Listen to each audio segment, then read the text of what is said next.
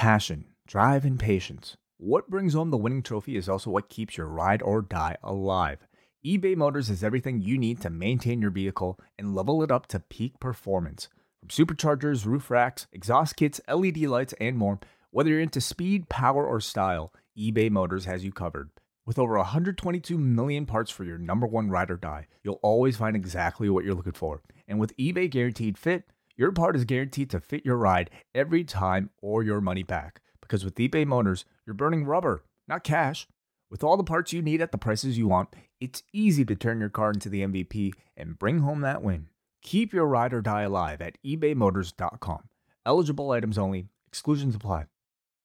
When it's time to begin, it's on the Rewind Around with John Pollock and waiting. The A-Team that makes sense of these things we see in the ring every week on TV. It's Rewind Around for Monday night. Download it Tuesday morning from the Post Wrestling site. It's Rewind Around for Monday night on USA Now on the John and Wade. Take the mic.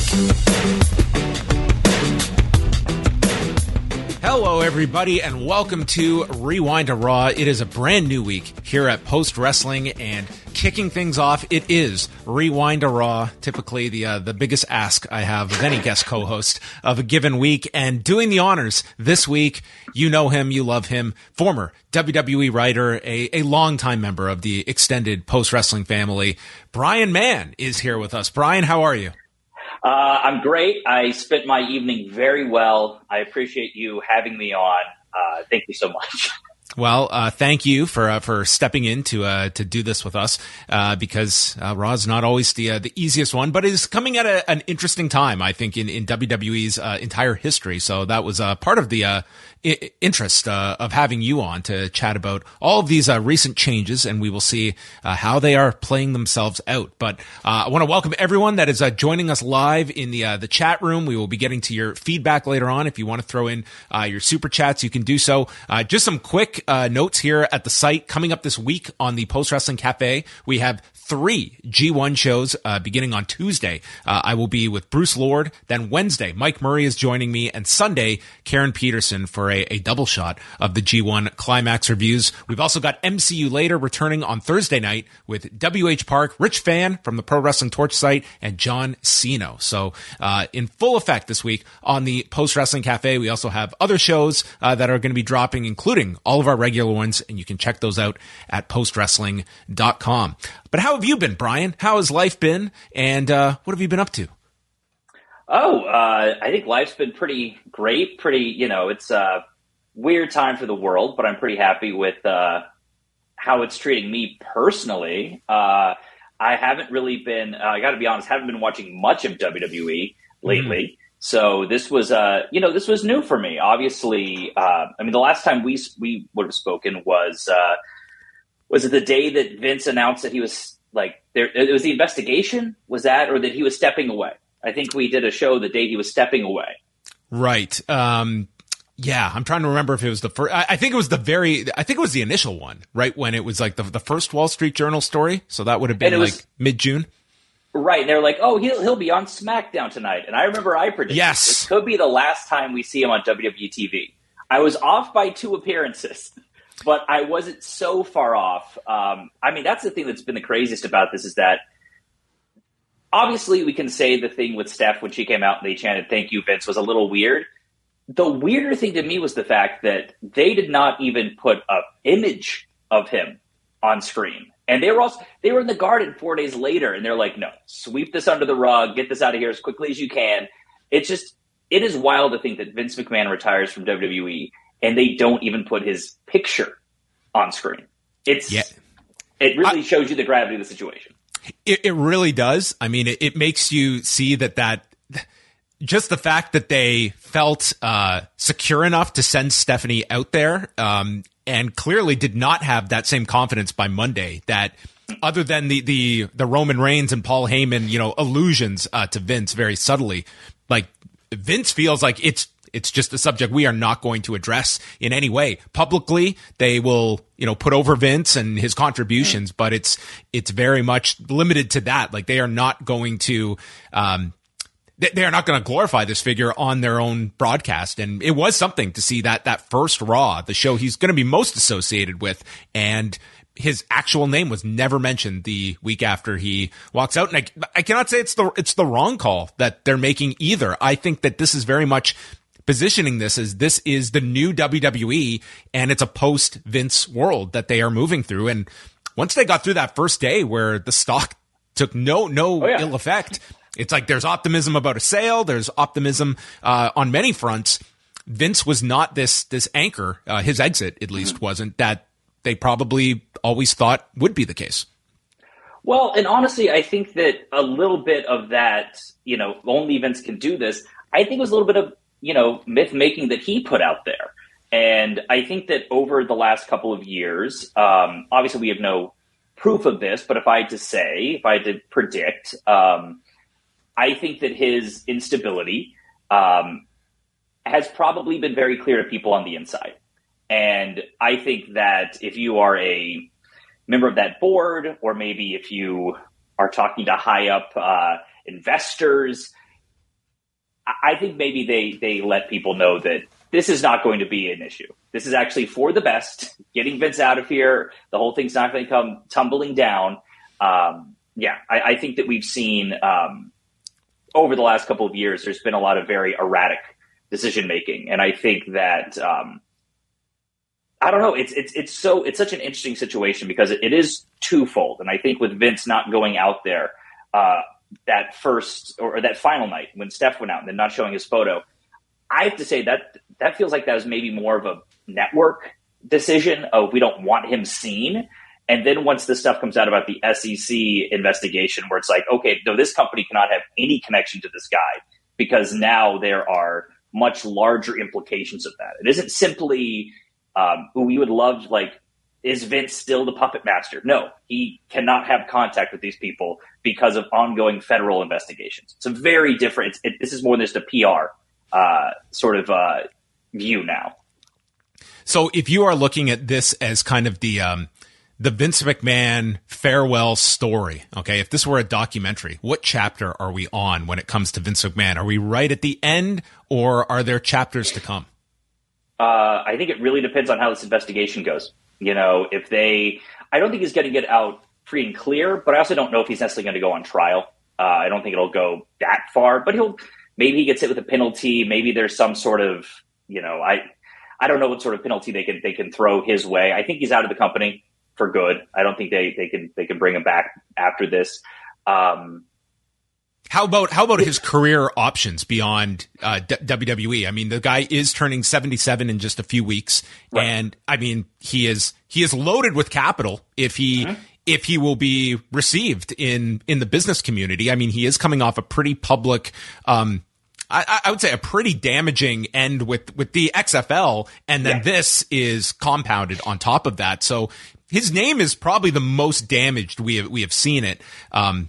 In our lifetime at this point, and that does cover a lot of ground. But the combination of those, I don't know. Yeah, I don't know what he can do. I think the XFL and everything that happened with Oliver North is very. If you are a high up figure, I think that you're not wanting to get into business with this guy. I just don't see what's next for him. I don't know what he would want to do. I don't know who would want to do it with him. I think it's just collecting a lot of money and remaining private.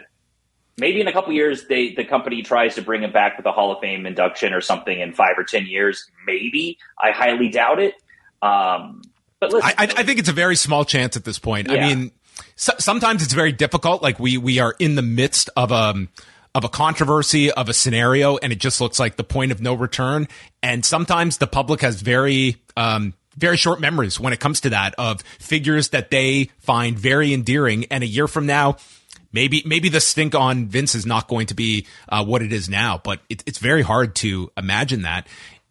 As I say all of this about like this Vince McMahon story, it's like if you had a documentary that Netflix had been working on, this is like an actual hell of an ending to it. If if you were to actually be going through with that. Unfortunately, it looks like this Netflix documentary that they had been spending all of this time and money on probably not going to see the light of day if the reporting out there is correct.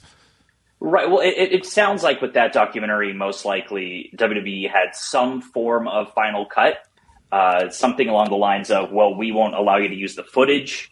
Like we won't actually sign the releases until we approve of what it is. So I think that's probably where it's at right now, is that even if Netflix, I just don't see why WWE would want that out there. Oh, they wouldn't. I mean, that's so that's the reality, Brian, of so many of these big documentary projects, is that you want these large figures involved in order for them to sit down with you and share that story. Like they want to have that certain element of control on it, whether it's a Michael Jordan figure or Derek Jeter. I mean, that's just the reality of a lot of these big, these documentary projects, and that's going to be the level of control you give up when you're working with a WWE.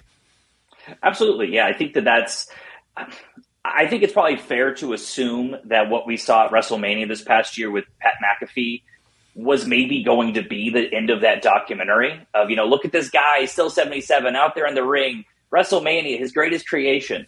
And then all this happens. And, I've said it with other figures. And I think it goes true with Vince McMahon. A lot of these older figures, they've just got to know when to hang it up. If Vince McMahon 5 years ago had said, hey, putting Hunter in charge, going to go off into the sunset, WWE would have dedicated a year to this guy's swan song. It would have been a countdown constantly. He could have gone to the Hall of Fame. He would have gotten all the fanfare, and he would have rode off like a hero. Were you not there when they... Were you there when they did the in-ring kind of farewell of Vince with Hunter and the tears are flowing? Like they did pretty much the passing of the torch segment, and this was 2011. That was pretty much, if I'm not mistaken, I think that was maybe a week before I started. I started at SummerSlam 2011, and part of the intrigue of that story for everyone that was backstage was pretty much, hey, this is what's going to happen. Hunter's going to take over, and we're kind of telling that story in real time. It never ended up going anywhere. Unfortunately, it sort of fell apart because Vince lost interest in it, as what happens with most stories. But yeah, that was the idea, and I kept hearing from people that were still there, like, "Yep, Hunter's taking over. Hunter's taking over next year. Oh, this is supposed to be Vince's last Mania. This is Vince's last Mania. This is Vince's last Mania." Until we saw everything that happened with him and Hunter over the last couple of years. Yeah, I kind of would always say this isn't based off anything I heard, but if Hunter was anyone other than his son-in-law, Vince would have fired him years ago, because that's just what he does. We've seen him do this over and over again. Anyone that starts to kind of threaten his power inside the company, or maybe is a little more popular than him, he gets rid of them. He gets rid of people that he sees as a threat. And Hunter was just one person he couldn't get rid of. Well, one person that it looks like has been removed is John Laurinaitis. PWInsider.com was the first to report today that it appears that Laurinaitis is gone, and I think everyone saw that as a formality after he was put on administrative leave, and you had Bruce Pritchard put in that position in an interim basis, and then Paul Levesque taking it over. So no surprises there with John Laurinaitis, and that seems to be one that, I mean, that was about as slam dunk a conclusion as one was going to see coming out of the story. It was just a matter of when. Exactly. I think if I had seen somewhere they pretty much, the corporate kind of investigation had to run its course before they could officially terminate him. So I'm assuming that maybe, at least as far as it pertains to him, it's concluded. Yeah, I mean, I don't know. I think I would just say wait until the report comes out and everything that we hear. But listen, Vince had a circle. That's kind of what you can say. Yeah, the conclusion of like the findings of this investigation, like I do believe like this board of directors, like I do feel we're going to see like transparency here of like the findings of this investigation. I don't think this is going to be a simple one sentence press release of we have made our findings and blah blah blah. Like I think you will get some substance, and obviously it will be like how deep it goes, because those are a lot of the interesting questions of what were the specific events that led to Vince McMahon's exit as it was. Like, what was the pressure that he was up against? And was it him just realizing this was unwinnable, which is hard to imagine, or this was just sheerly, this was almost, it's a fascinating aspect to all of this of what led to that, because, you know, in typical Vince McMahon's, fashion, you would think like this guy would be, the last one on the ship, no matter what the outcome is forecasting. Absolutely. I think it's the SEC situation. I think it's that investigation that the company absolutely has to cut ties with him as a publicly traded company. So there's no weathering the storm on this one. There's no, well, this will blow over. No, the longer that you stay here, the worse that it gets. So I think that really was the thing that forced it. If those investigations didn't happen, as awful as the allegations were and as awful as what they kind of confirm about how aspects of that place were run, I don't think it was enough. I don't think it was enough to get him out. But I think that it becoming a criminal investigation with the SEC and these financial crimes, I think that's what really, there's no choice. Just a few other news stories from today before we get into the Raw review. Numbers from Friday. SmackDown, unlike Raw, didn't really get the post SummerSlam bump. They were down in viewership and the demo, but still number one on television. So nothing to sneeze at, with 2,093,000 viewers, down 4.5%, and the demo was down 5% at a 0.49. Where they really got hit was in 18 to 34, which fell 25% last week. It was one of their lowest 18 to 34 numbers, I believe, since May.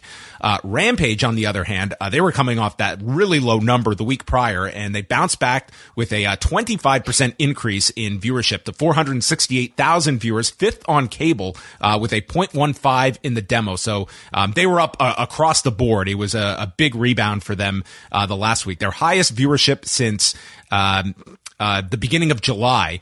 Demo wasn't like through the roof or anything, but at least stop the bleeding after last week. And then we also have the announcement from Vice TV, the confirmation that Tales from the Territories will be premiering October the 4th with the team that did Dark Side of the Ring, Jason Eisner and Evan Husney, as well as Seven Bucks Productions, led by Dwayne Johnson, who narrated the trailer that they put out. And this looks to be the shift of Dark Side of the Ring. There's been no word on Dark Side of the Ring proper resuming. Did you get to see this trailer at all, Brian? And what do you think about this concept, as there will be more wrestling content on television come this fall? I haven't seen the trailer yet. I didn't get to catch it today. But listen, this seems like a great shift. I know that there have been people at least saying that, like, hey, this is a great shift from WWE's standpoint, because they're no longer going to be doing stories that happen within WWE involving WWE's, key figures.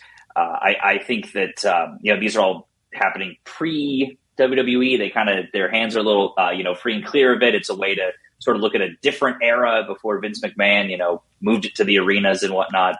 But hey, there's a lot of interesting stories there. I think that they do a great job with that show. So, curious to see what stories they tell out of it. But this new concept certainly protects the WWE IP, I would say. They could have gone Tales from the Bar back when all these promoters were running, the local saloon where they'd pack them in, Vince Sr. with Bruno headlining the local brewery down in New York City. So yes, that will be premiering on October the 4th, and Tuesday we'll get the numbers for Battle of the Belts and the whole A&E block. Have you caught any of these any of the A&E programming? I have. I've caught portions of some. I recently actually, I didn't watch the whole thing, but I skimmed the Bellas one, and it's very interesting that apparently Bryan Danielson is a minor footnote within Brie Bella's life. They met and they fell in love, and that's all you really got to worry about. There's no other, they really know the larger influence in her life. That I found that particularly. It's funny because that's one I have not seen any of the Bellas one, but I've caught like bits and pieces of like the other one and several others, and it's amazing how many AEW people were given the go-ahead to do sit-downs. Like I've seen Jim Ross on these, Paul White, Billy Gunn's going to be on this DX one this weekend. So it looks like, certain AEW talent, this was not one where they were not preventing them from doing this. I did see the Luger one on Sunday night. That was very interesting because sometimes Wai and I will joke about when WWE puts out these documentary ones and just the footage they have, because they're just rolling on everything. Like in between interviews, they've got you mic'd. I don't know if I've ever seen someone that was more focused upon than Luger as they're trying to talk about how difficult he was with fans and being on the road for the Lex Express, and pretty much to a person talking about how much of an ego this guy had in his active days, and then all of his problems that he endured during the latter parts of his life. And at the end, kind of painting this picture of somebody that, went through a stroke and he's now in a wheelchair, and yet he seems to be his happiest now, as compared to at a time when he pretty much had the world under his thumb. It's an interesting story. Like you can look at Luger as this tragic figure, but seems to be one that, has kind of, religion is going to have a different impact on different people, and they're going to have different philosophies on it. But it seems for him that was something this guy, that is something he utilized to find peace in his life at the end. That's definitely the one that I think I'm the most interested in checking out. That is such a, there's tragedy. They go pretty hard on him. Yeah. Like during the wrestling, like you just have person after person, like, you have his people that back him up. And there was overall, I think like a positive view of Luger by those interviewed. But during his wrestling days, like it's pretty consistent. Like everyone is talking about, his limitations and his attitude. Like it seemed like that was a consistent thread of everyone that's interviewed in this. Yeah. That's always what you hear about the guy. Yeah. So there you have it. All your latest news and notes you can find up at postwrestling.com. And we're going to get into tonight's edition of Raw, which I guess would be our second episode of like a full Paul Levesque episode of Raw. And before we get into like all the segments and stuff, Brian, especially as someone with kind of your background working on the show, is there anything that is jumping out to you? It's still very early days here of the changes, but are you sensing little or big changes from what you have had a chance to see? So here's what I'll just maybe a thesis statement, just table setting here at the beginning. Love it. I think we've seen a lot of positivity around the change in Raw online. And I will say I watched SummerSlam and I liked most of SummerSlam. I will say, however, I think a lot of the positivity about the shift in Raw comes from people who watch Raw every week. And I think maybe have a lower standard because, John, thank you for doing this to yourself for the past decade. All of us we're able to keep in touch with this because of the anthropological study you have done over the past decade, continuing to watch this show. I have no idea what's gone on the world on Monday nights for the last 12 years. Now, that being said, I think that I think that the booking of the show is not as flat out kind of offensive as it maybe was a couple months ago, where they just clearly just had no concern or interest in like entertaining their audience. But I still think there are major, major problems with the way that they produce their television, the way they put their television out. And people can say it all day, 3 hours is hard. Yes, I think they've also gotten lazy. Go watch a 3-hour Raw from 6 or 7 years ago. Every match wasn't going multiple segments. They weren't doing the number of non-finishes that they do. They weren't just not advertising anything for the third hour. These are all things that have changed over the last couple of years. I think it'll take a lot more to fix those issues. And I think where Hunter's back is against the wall is that he spent years building his team and his roster, and most of them are gone, which has led him to, as we saw on Friday and as we saw on tonight's show, have to do some big returns that don't necessarily feel so like. I don't think they were people he'd be putting all his chips on in other. If the situation were a little different, I'll put it that way. Yeah, I would say for this show, like it seems, and again, we're pretty much basing this off of 2 weeks, and we're really going to need some time before we see like the true like philosophical ideas that Paul Levesque has, especially for your major main roster programs. Like I don't think he's looking to just transplant what worked for NXT several years ago and put it onto Monday and Friday nights. But it does seem like there is more of a focus on putting matches together that are just better quality wrestling matches. Finishes. This guy is not Giant Baba in 1990 where we're going to strictly clean finishes like that. That is not happening. I did like the fact that they tried to introduce like this thread of what is going on throughout the show with, if you're paying attention to, the whole parking lot scenario and getting, something at the end. I wouldn't call it a payoff, but there was something at the end if you did stay right until the end.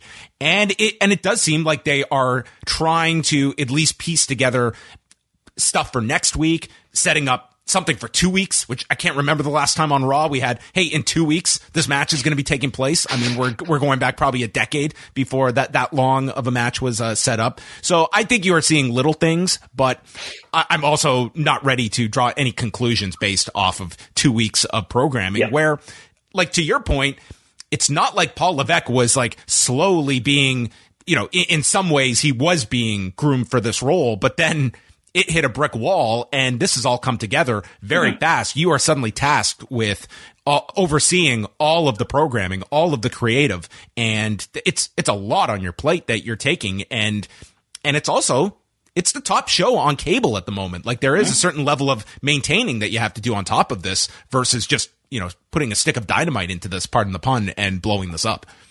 I mean, I think if you look back, just as an example, remember that great SmackDown that happened because everyone was stuck in Saudi Arabia and Hunter had to throw together a show in a couple of hours and they brought up the NXT roster. And it was such a fun, fresh, exciting show because he could bring up the Undisputed.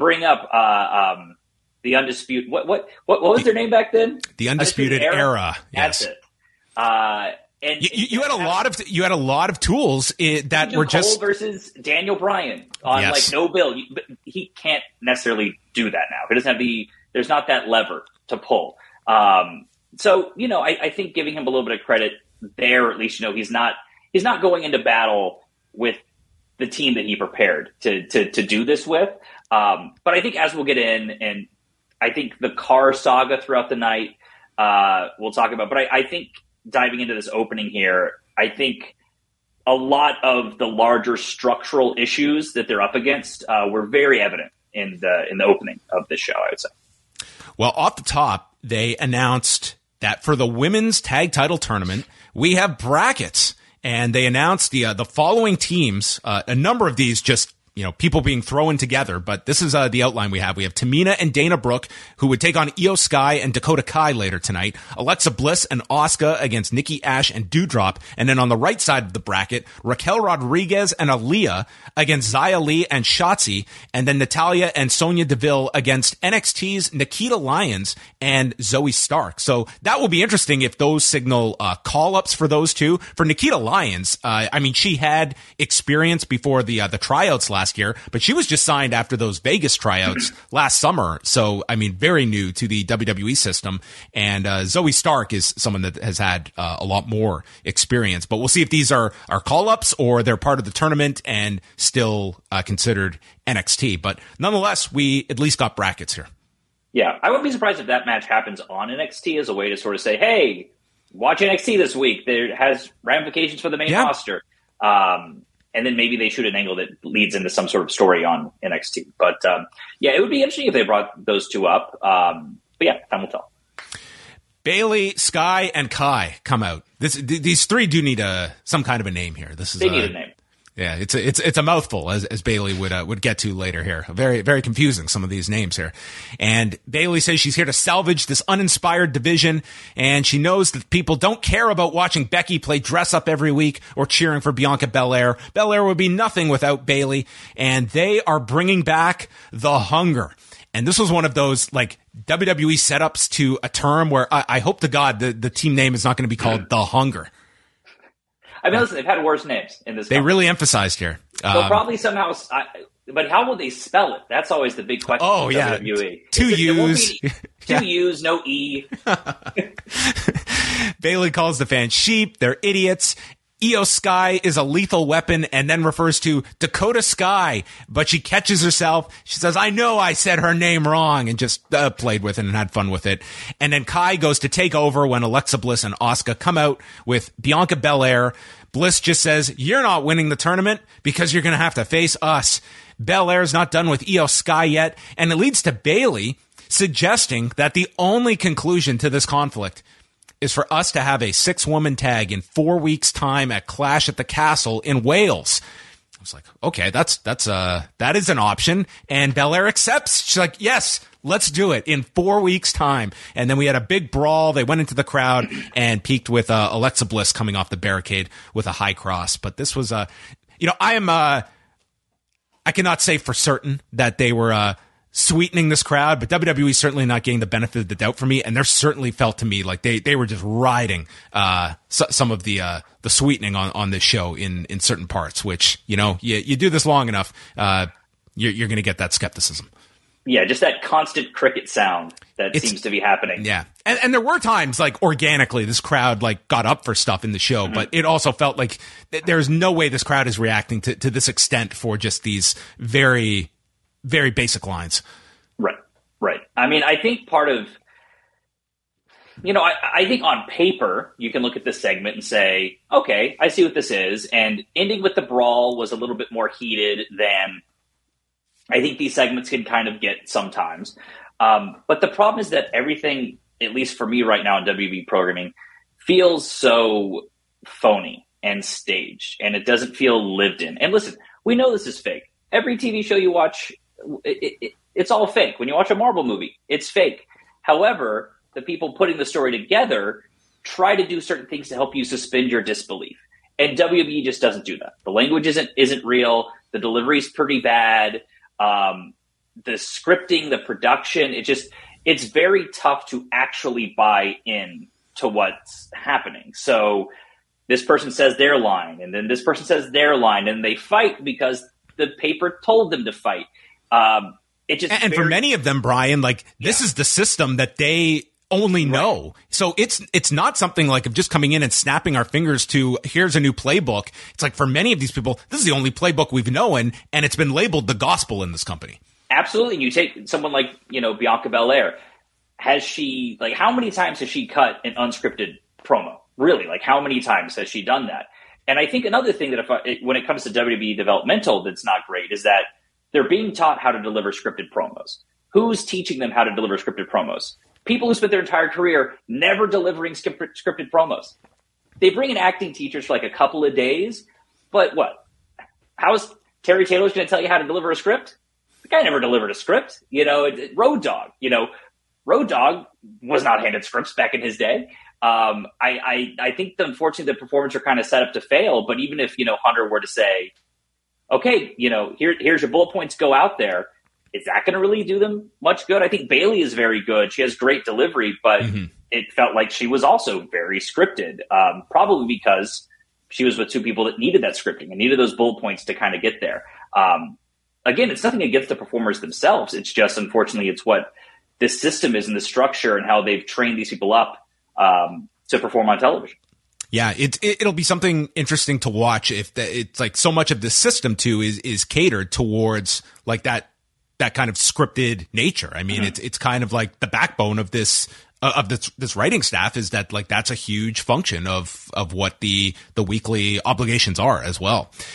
Seth Rollins and Angelo Dawkins is our first match. The Street Profits are out in Cleveland Cavaliers colors, and Rollins misses the stomp immediately. And there's a cartwheel drop kick by Dawkins, and then Ford distracts, and this leads to this huge pounce by Dawkins, flying Rollins over the desk. Ford, after the break, gets upset. He grabs a chair, and it leads to him being ejected by the referee. Dawkins hits this incredible tope con hilo with incredible height, silencer for a 2 count, then hits a sky high for a big near fall after avoiding several stomps, and then Dawkins is sent into the steps, and Rollins misses yet another stomp, drives Dawkins' shoulder into the mat where he hits the pedigree, and that is the ultimate win for Seth Rollins, and hits another stomp after the win when Ford runs down, sending Rollins out. I thought Dawkins looked great in this match. I thought this, I actually preferred this over the Ford match from last week. I think Angelo Dawkins, you can see he has really gotten himself into like peak condition, and this was like a really fun TV match, I thought, and really great for Dawkins.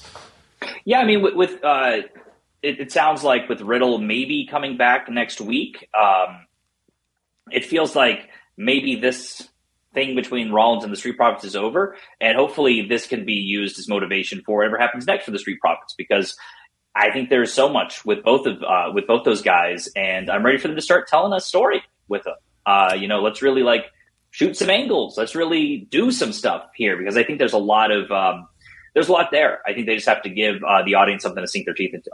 Yeah, and I think we're way past the point of, being overly concerned about like Dawkins' fate. Like, this to me is like somebody that is ready for, if this split happens, that he looks like he has primed himself for to be ready when they split up this team.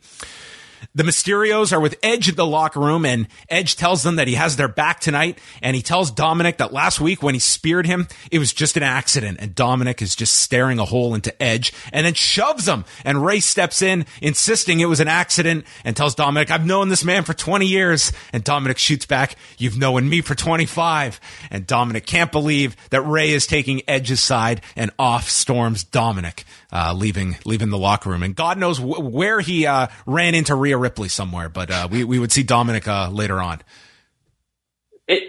I will give. They're telling a story, which I appreciate. Yep. It's time for Dom to do this turn. We need it, and I don't want him to turn and join the Judgment Day, because I don't think that sets him up for success.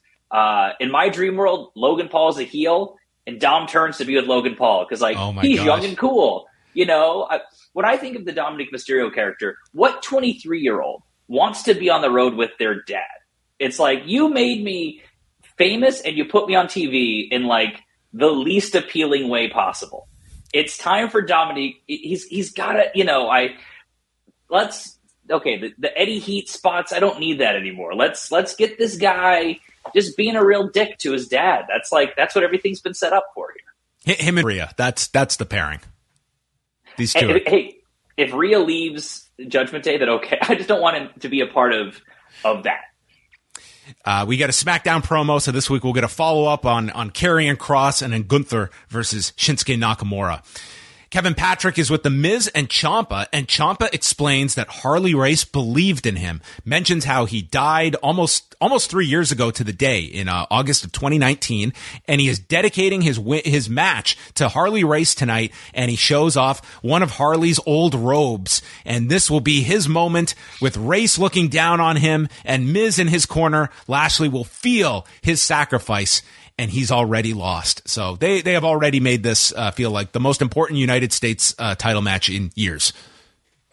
Yeah, and also, I don't know. I feel we'll get into the result when we get to the. But no, Ciampa was great here. Ciampa is someone you can probably had bullet points, but he is a guy that clearly Triple H believes in.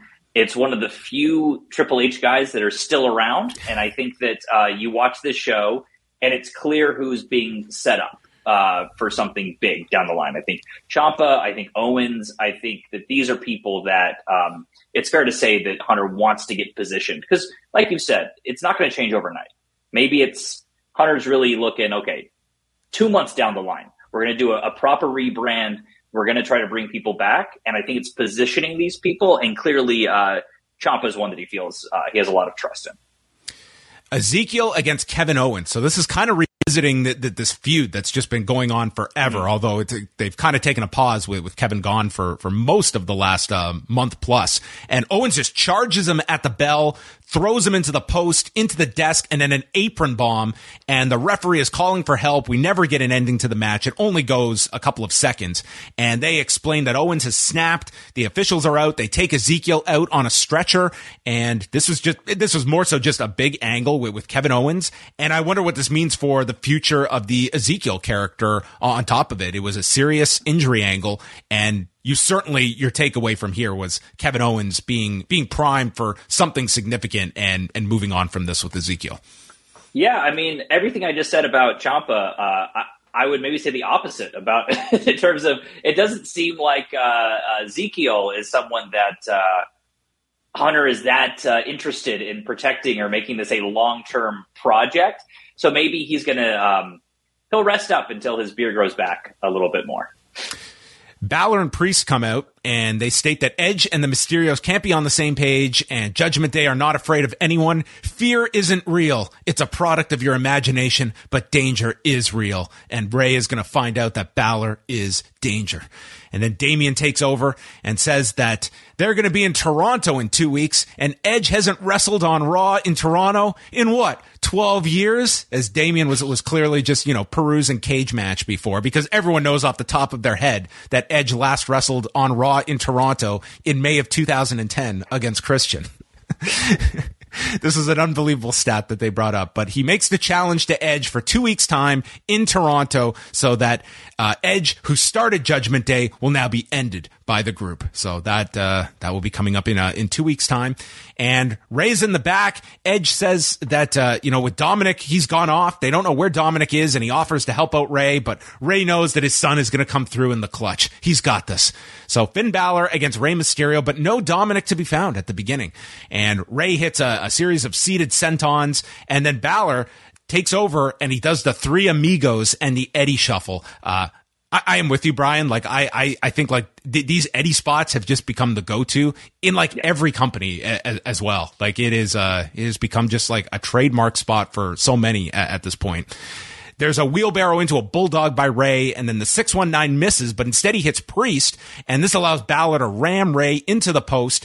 We saw a sunset bomb sending Balor into the barricade, and then with the referee distracted, Priest trips up Rey on the edge of the apron, and this prompts Edge to come down, attacking Priest and taking him through the crowd and out of here. So that was Edge's night for the whole 3-hour Raw. He did 2 backstage promos and a brawl with Damian Priest. So that was that.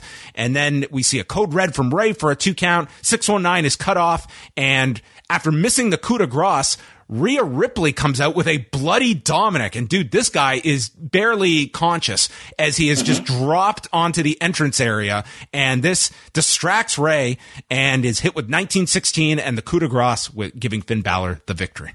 So a lot to this, storyline wise and match wise. And time wise. Yes. It's worth saying this was what, half an hour of the show?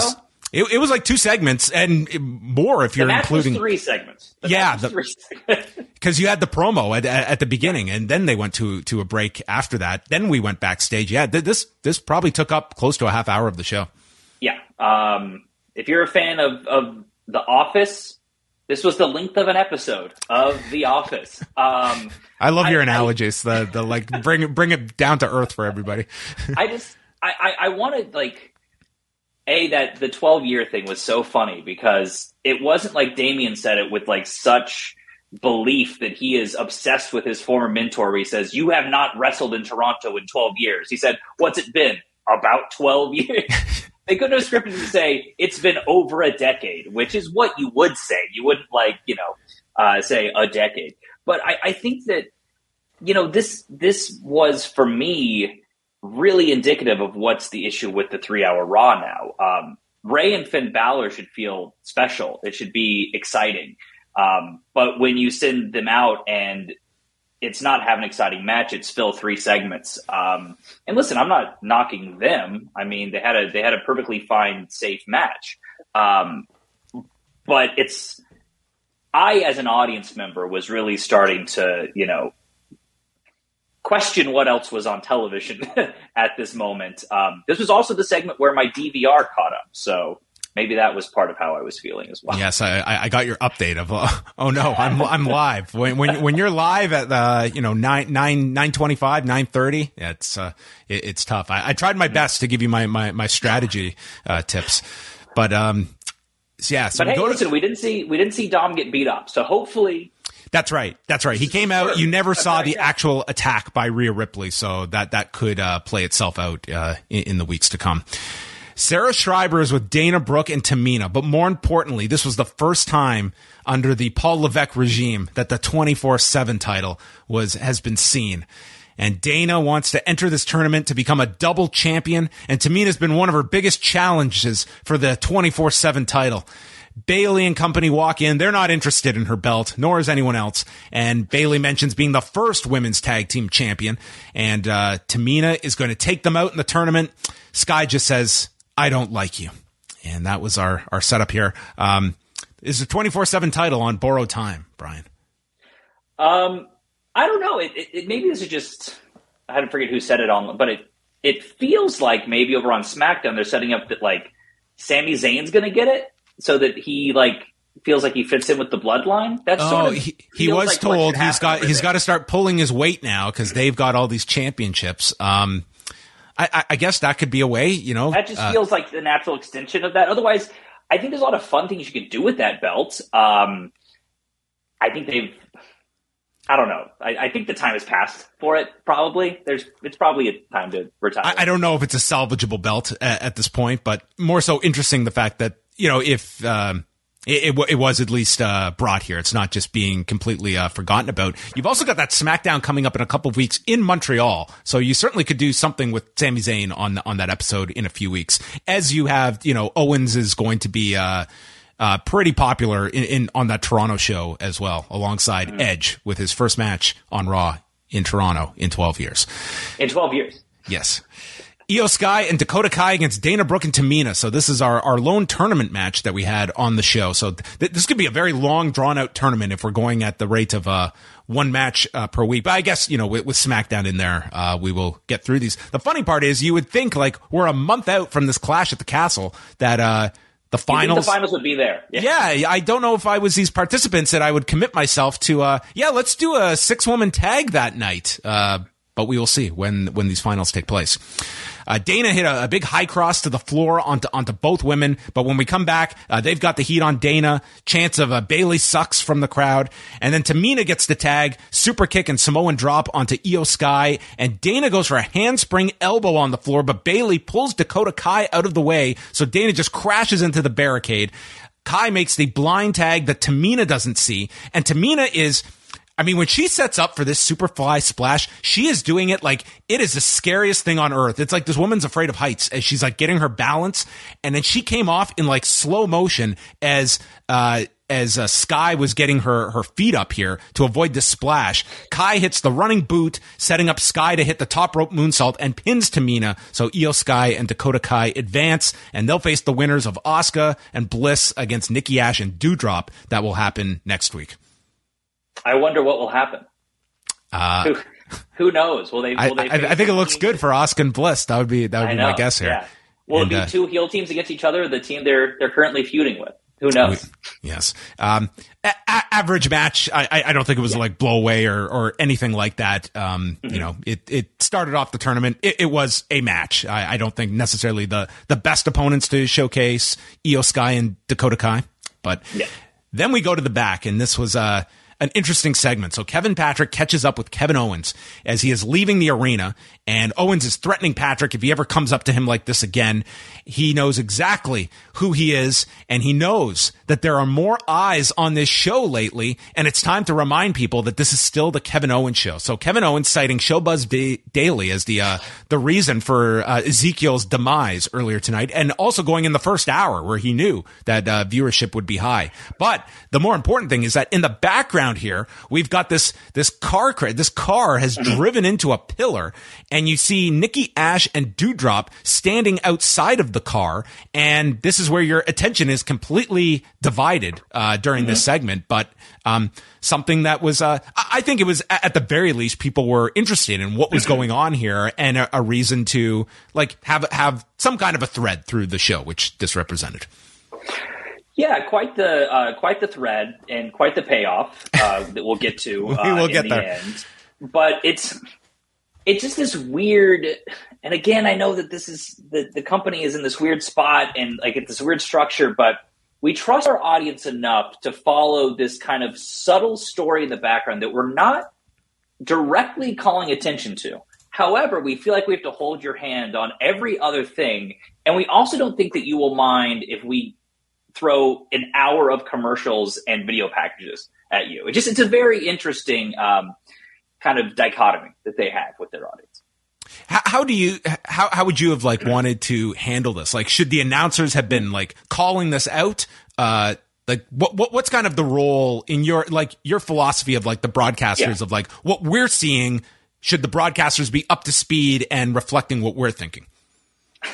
It's tough because I think that, and this is going to kind of jump a little bit ahead to what the next segment is, where the show almost WWE they over explain everything and they call attention to everything and they hammer every single point home, that when they don't bring attention to something that is so obvious, it just feels off. There's a moment later where some police officers run through the back of a scene and two characters look at them and the camera doesn't pan over to where the cops are running to.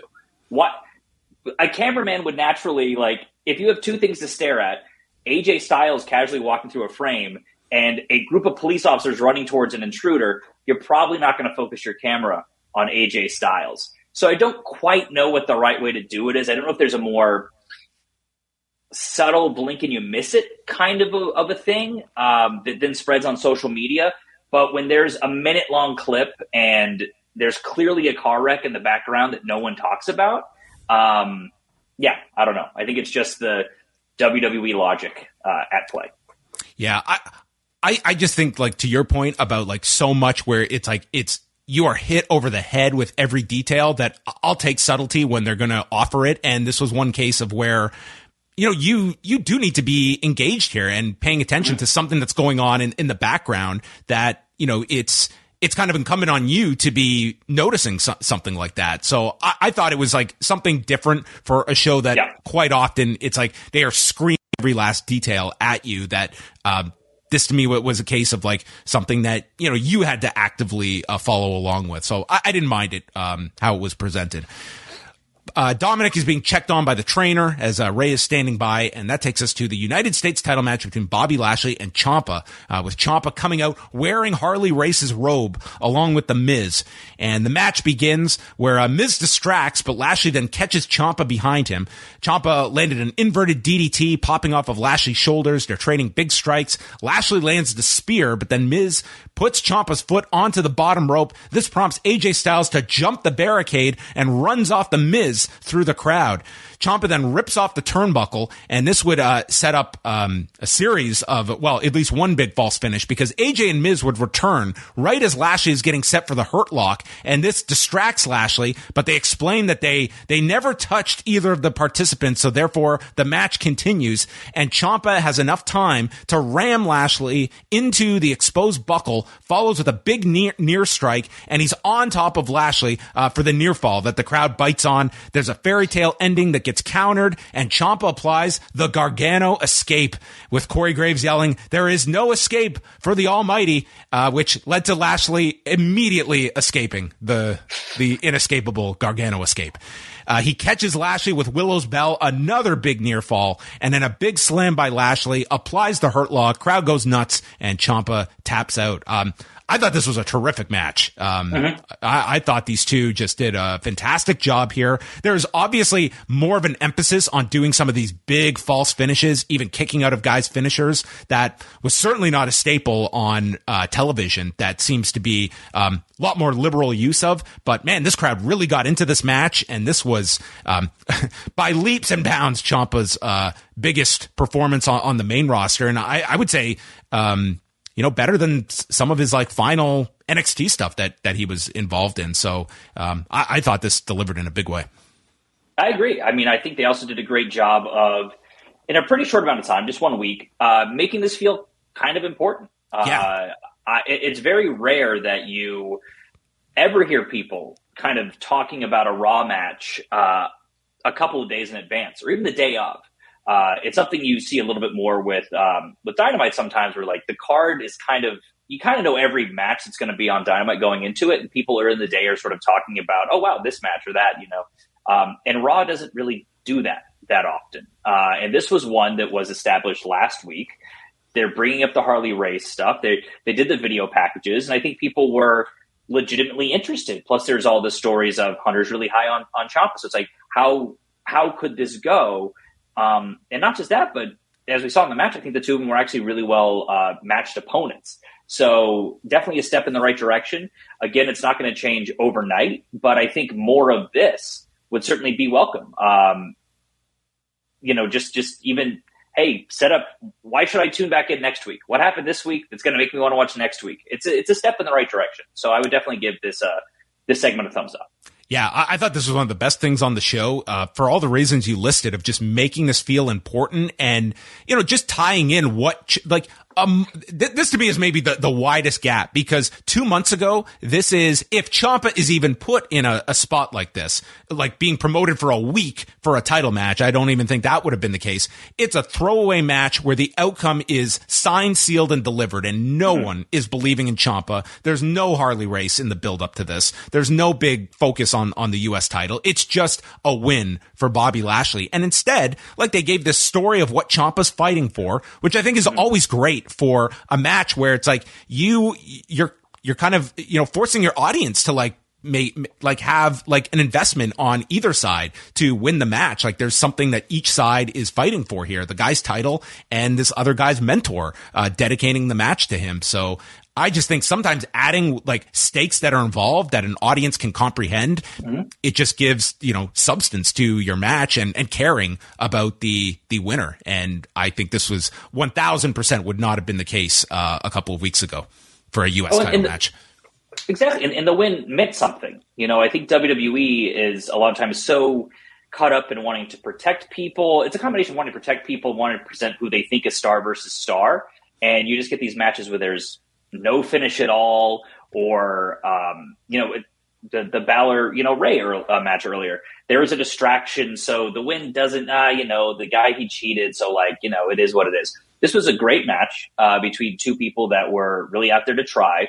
And when Lashley won, it felt earned. It felt like it advanced the story in some way. And listen, if we're going to get to almost kind of like an open challenge sort of situation with Lashley, where he gets to have a lot of great matches with smaller opponents that showcase what he's really good at, while exposing some younger talent, while we, not younger, but just fresher talent. And then we eventually get to a place where someone defeats him.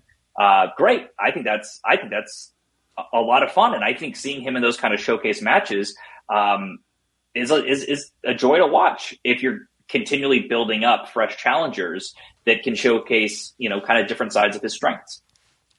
We came back and we have a shot of the Cleveland skyline as Jimmy Smith notes that this city has produced some great fighters. For example, The Miz. As they cut to The Miz and AJ brawling in the back during the break. I howled at this line. He said it so naturally, like he wasn't even saying it tongue in cheek. I think it's also worth noting that, so this was the beginning of the third hour. And I think it's fair to say that Lashley and Ciampa was the main event of this show, because from 10 o'clock on, there was nothing advertised. Everything that had been set up earlier in the show, the U.S. title match, Balor, Mysterio, the first round of the women's tag title tournament, all happened in the first 2 hours. I think this company they were pretty much telling you, turn off this show now. There is nothing to watch from this point on. It was oddly deliberate that they didn't even at least float the idea of maybe something will happen in the third hour you should watch. Everything they advertised was done at 10. Clearly, you were focusing on The Office when they had Omos walking in the back with MVP with coming up next. So there you go. It felt like Hunter, backstage, was like, okay, 10 to 11, whatever you guys want to do. I'm leaving the building a little bit early. Oh, Omos wants to walk the ring? Great, cool. Go out there. Have a match.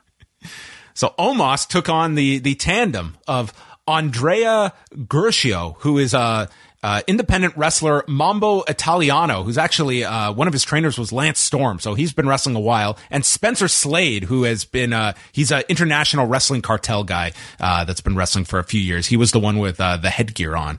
So Omos just ran through these guys, flattened Slade, and then a tree slam onto Andrea in a minute 43. So it was just a destruction by Omos. And this is one guy, Brian, that I'm very interested to see what the future is like for Omos. Can you get around just the big monster that destroys everybody? Like how far you can go with an Omos? He'll be an interesting one to watch because this is the first time he has not been on for several weeks. Yeah, I was curious to see if he would be on again. When I saw him, I was pleasantly surprised. Yeah, it's a big question. I think we've kind of seen him in singles matches. You've kind of already done the tag title run with him. So yeah, it's kind of a big question mark what you do with the guy. I still am more of the opinion that he would be better just as someone's manager, someone's heater. I think he can go a lot farther in that role. But hey, I think pairing him with MVP is a good step in the right direction. Next week, we're going to get a health update with an exclusive interview from Riddle. I'm glad they emphasized exclusive. Like AEW don't have the rights to this interview. It's like WWE is going to get the exclusive next week. Kevin Patrick is with Rollins, who makes fun of Riddle. He's going to just deliver his usual message next week, and he is the gatekeeper of this industry. Riddle flushes his potential down the toilet, and if you don't believe me, then ask Dana White. He thinks Riddle's going to come and retire next week, or Seth is just going to have to Cody Rhodes his ass out the door, and Rollins is also going to have something to say next week. So there you have it. A fine promo from Rollins. Where are you at on this Rollins character? I was kind of down on it for a while, but I think the guy has really I think he's kind of found the character more now that he certainly has that confidence about it. I could do without like the cackling and all that, but I think it's such a staple, and I don't know if I'm in the majority of people that dislike it. I mean, I think Rollins is a fantastic performer. I also, my assumption with the Rollins character has always been that he found out what Vince McMahon wanted to do, because for the longest time, this show really was being made for an audience of one. And for a lot of the heels on the show, it feels like their entire characters begins and ends at being annoying. That's it. That's their whole purpose for being is just being annoying, which is. Yeah, you find a lot of success. Like if you can find that, like I think there's ones that are kind of keen. Like if you look at a Sami Zayn, a Seth Rollins, a Miz, like they have found like what works, and it's been very effective for them. But I even think with some of those people, they have a character, they have a personality, they have motivations, they have weaknesses. The Seth Rollins, he's annoying. That's the entire personality. I don't know exactly. What are his motivations? Why does he act this way? What's he's got his catchphrases and he's annoying. So my hope is that under the new regime and with Hunter, who clearly believes in Rollins a lot, that we can start to flesh this character out a little bit more. Let's add some more shades. Let's figure out what his motivations are for things, what makes him act the way that he does. Because I think he is such a fantastic performer. And I think it's time to be able to tell like richer stories with him rather than just, I don't like Rollins, I don't like Riddle, and I'm going to laugh about it, because that's very limiting from a storytelling standpoint. Well, I would say that goes verbatim with Riddle, and it seems like they're almost calling it out now that this guy has become this caricature. And if you heard the promo he cut at SummerSlam, it did seem like they are trying to kind of get that aspect of his character out and flesh him out some more. And the fact that Rollins is calling him out for like his repetitive, same promo he cuts all the time kind of indicates that's where they want to take Riddle into more of a serious direction, which the character does need, I think, for the long term. I think both of them need it. And honestly, I think these two could really benefit from having a really nice long-term story, which it kind of feels like they're doing by purposefully holding off this match from SummerSlam. They don't want to just be, we'll be through the scene together in 2 weeks and we're doing the match. They want to tell a real longer-term story with these two. I think they're both so incredibly talented. Hopefully this allows them to raise both their games up and they come out of this feud, both of them a little bit more serious, because I think they're both fantastic talent. Chad Gable and Dolph Ziggler, Cleveland's own Dolph Ziggler, comes out, and we start this off, and they're just having a wrestling contest here, with Ziggler getting the best of the Olympian. And Ziggler, I like the fact that they were trying something very different, but I think this tells you, like, this crowd was not into this at all at the beginning. Like, it was just, they're trained, I think, for not this kind of style of match and big stars. And even with the hometown guy in Ziggler here, it was like, it took a while. And then they kind of evolved the match into more of your traditional pro wrestling WWE presentation. Gable hitting the American Automatic, the Chaos Theory, and then missing a moonsault off the top. And then he just goes to town on Ziggler's ankle, repeatedly applying this ankle lock, and Ziggler trying to break free. At one point, his ankle gives out as he tries to set up for a super kick. There's a power bomb by Gable, goes back to the ankle lock, angle slam, but Ziggler lands on his feet, landing the super kick, and he pins Gable in his hometown in 6:33. So a new era here on Raw, where the hometown guy gets the win, and then he escapes Otis's attack while still selling the ankle. Yeah, it's the third hour. That's kind of... They didn't prepare you for this one. We didn't get any announcement about this ahead of time. But which really tells you a lot when they don't tell you this match is coming up later in the show. Yeah, it felt like this crowd was tired here, even with like Ziggler. But I think that also tells you like where Ziggler is on the pecking order. And this is, you're going to see audiences like they react to stars, and late in the show, it's like this didn't have them on their feet.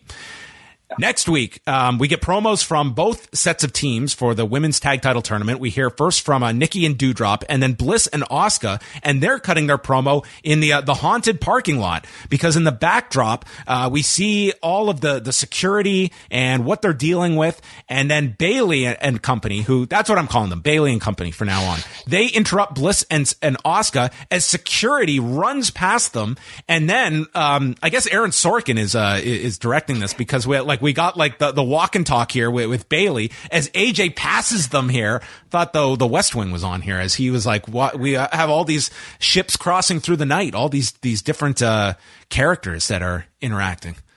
I appreciate it. You go back and you watch some Raws from 20 years ago. There's some intricate camera blocking happening backstage.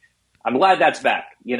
Get rid of the standing in front of a curtain and a TV with the Raw logo on it. Give me more of this. Give me a lot of people backstage interacting. I like the fact that we just segued from one thing to the other. You've got the parking lot thing going on. Instead of AJ just doing the usual like walk, it's, he passes by as coworkers would that work in the same area, and then it's teeing up the match. So our main event is AJ and The Miz in a no DQ match, with Miz wrestling in his "My Balls Are Massive" shirt that I am still awaiting to see a fan wearing one of these.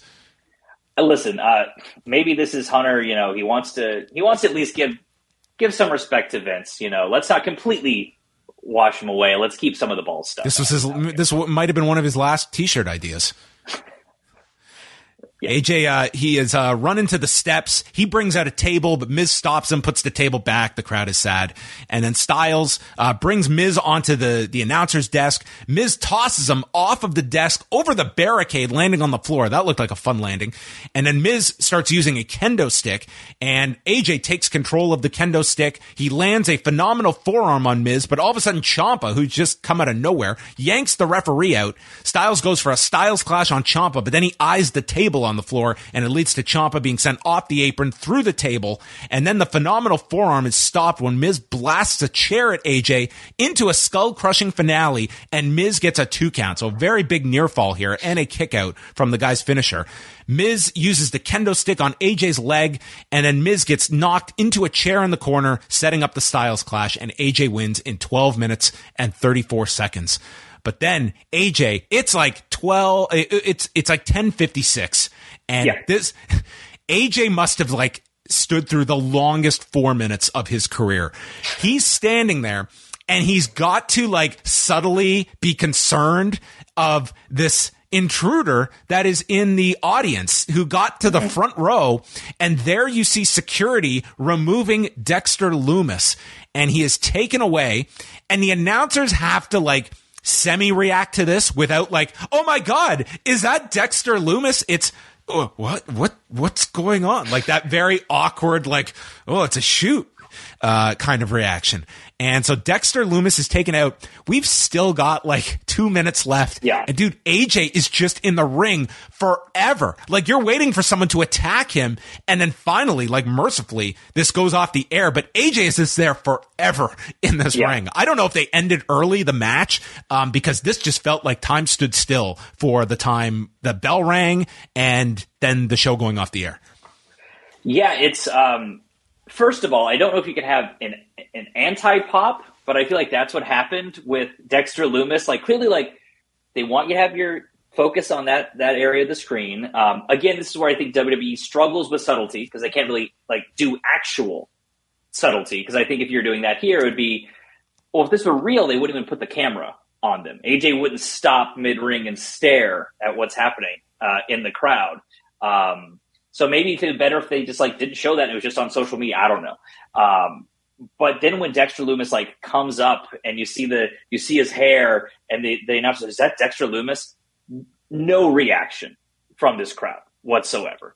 And you probably had a crowd that was like thinking, you know, we've had these recent like returns and stuff like that. I'm sure many in Cleveland were thinking like Johnny Gargano, which my thinking about why everything was kind of so subtle throughout the evening, why you wouldn't do the more WWE thing of like halfway through an interview, you hear a loud crash and the camera runs over and, oh my goodness, there's this car crash and you're kind of building up what's going on here tonight and building up the pandemonium is I think a lot of people would assume it was Johnny Gargano. I was even expecting it maybe with everything with Ciampa going on, on the show. It's tough. I question this booking and bringing in Lumis. I just don't. Do you think it gets into? Do you think it gets into the trap at all? And I do feel like for a time like AEW kind of got into this. Like it's an easy pop to like bring in someone new. And I think at the moment you're kind of training your audience. Like tune into the show. You're probably going to get one of these returns. I don't know if Dexter Lumis would have been very high on my list, but we'll reserve judgment to see what they have planned for the guy because it's a tough character, I think, but maybe they have this grand idea for him, but it almost does feel, it just feels like this is kind of a pattern that they're getting themselves into. And I don't know how deep you go of bringing people back because a lot of them, like the quality ones, are not at your disposal. Well, and I think that when it comes to AEW, I think a lot of people are questioning why is Tony Khan signing so many of these people, and I think that now we're really starting to see that really benefiting them in that there's a lot of people that they signed that I'm sure Hunter would love to come back that signed there and signed deals because Vince McMahon can be around for another decade. It's better for me to go, elsewhere. That, again, I do question. I mean, I think the lack of a massive response to Dexter Lumis, who was, he was a mid-card pushed kind of comedy character there at the end of NXT, really never showed up on NXT 2.0 at all. They had if I'm not mistaken, they had the big wedding. He came back for that, yeah. And then that was the premiere of NXT 2.0, and then they never brought that back. Right. Pretty much wrapping up that story. And then he was never part of NXT 2.0 from that point on. And then you had Karrion Kross. Well, he was doing the whole it was him and Indy doing the stuff with Duke Hudson and Persha Parada, and then there was the week the releases happened and they were just gone. So that was he was there for a little bit, yeah. And then you saw on SmackDown with Karrion Kross where he didn't necessarily get a massive reaction either. And that's not necessarily me knocking them as talents or knocking the audience for not knowing who they are, but they were never really portrayed as stars on the main roster. Dexter Lumis was never even on the main roster, and we all know what happened with Karrion Kross with the way they handled him for a couple of weeks.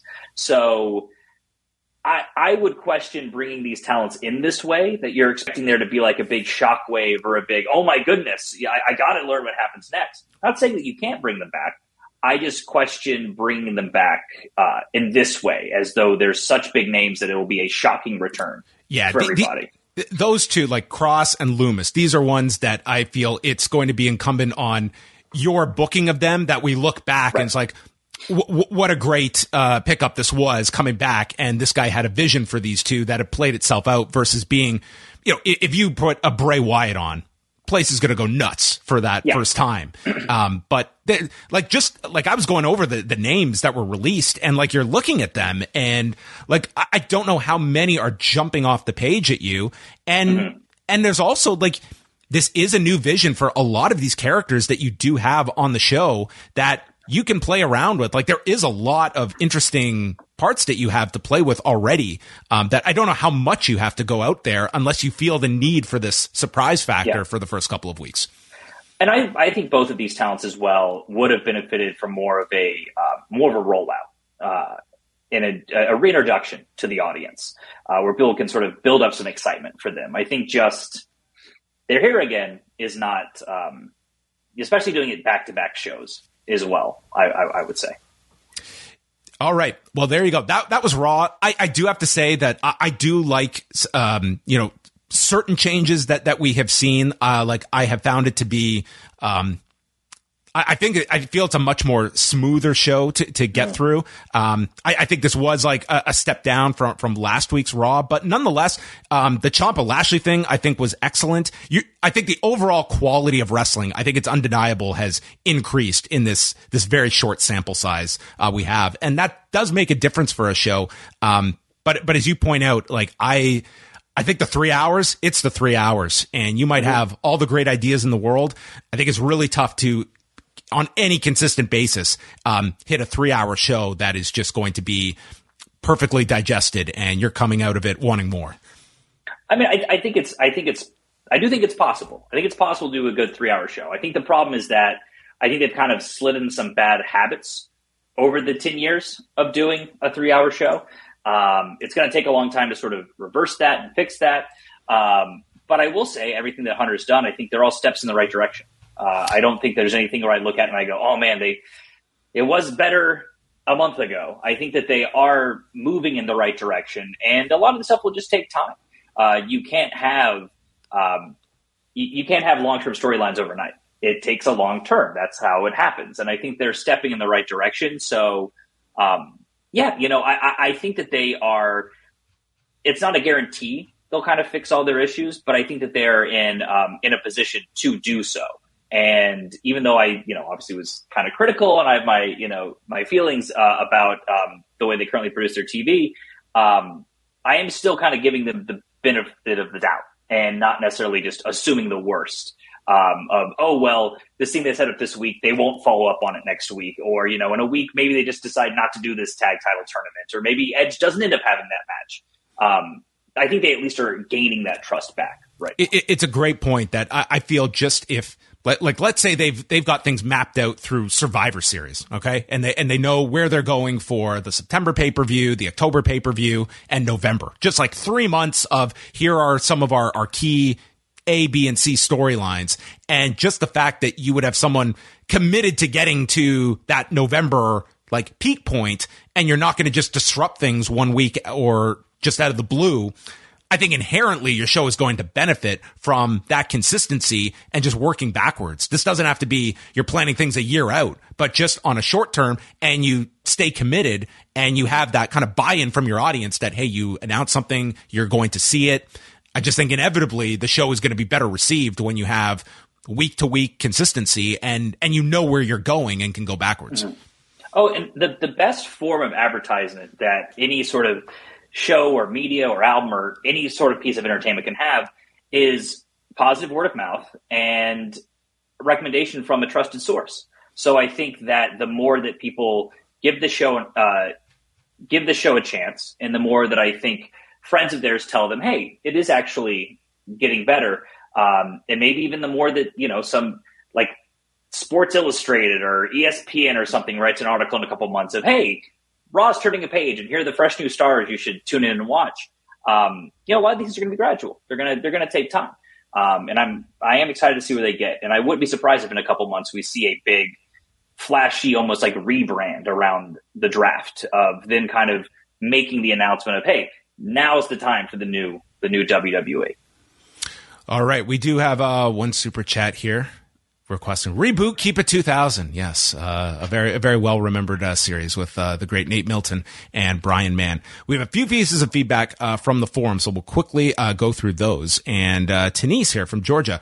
Hunter loves his video packages. I know changes will come steadily, but the opening 20-minute monologues must go. They should have started with the tag tournament. Rehabbing Kevin Owens into a serious character is the right call. Rhea Ripley abusing Dominic is something I never knew I needed in my life until now. It should happen every week. Dexter Lumis is back, and the black and gold invasion continues. This new era of WWE has been competent so far.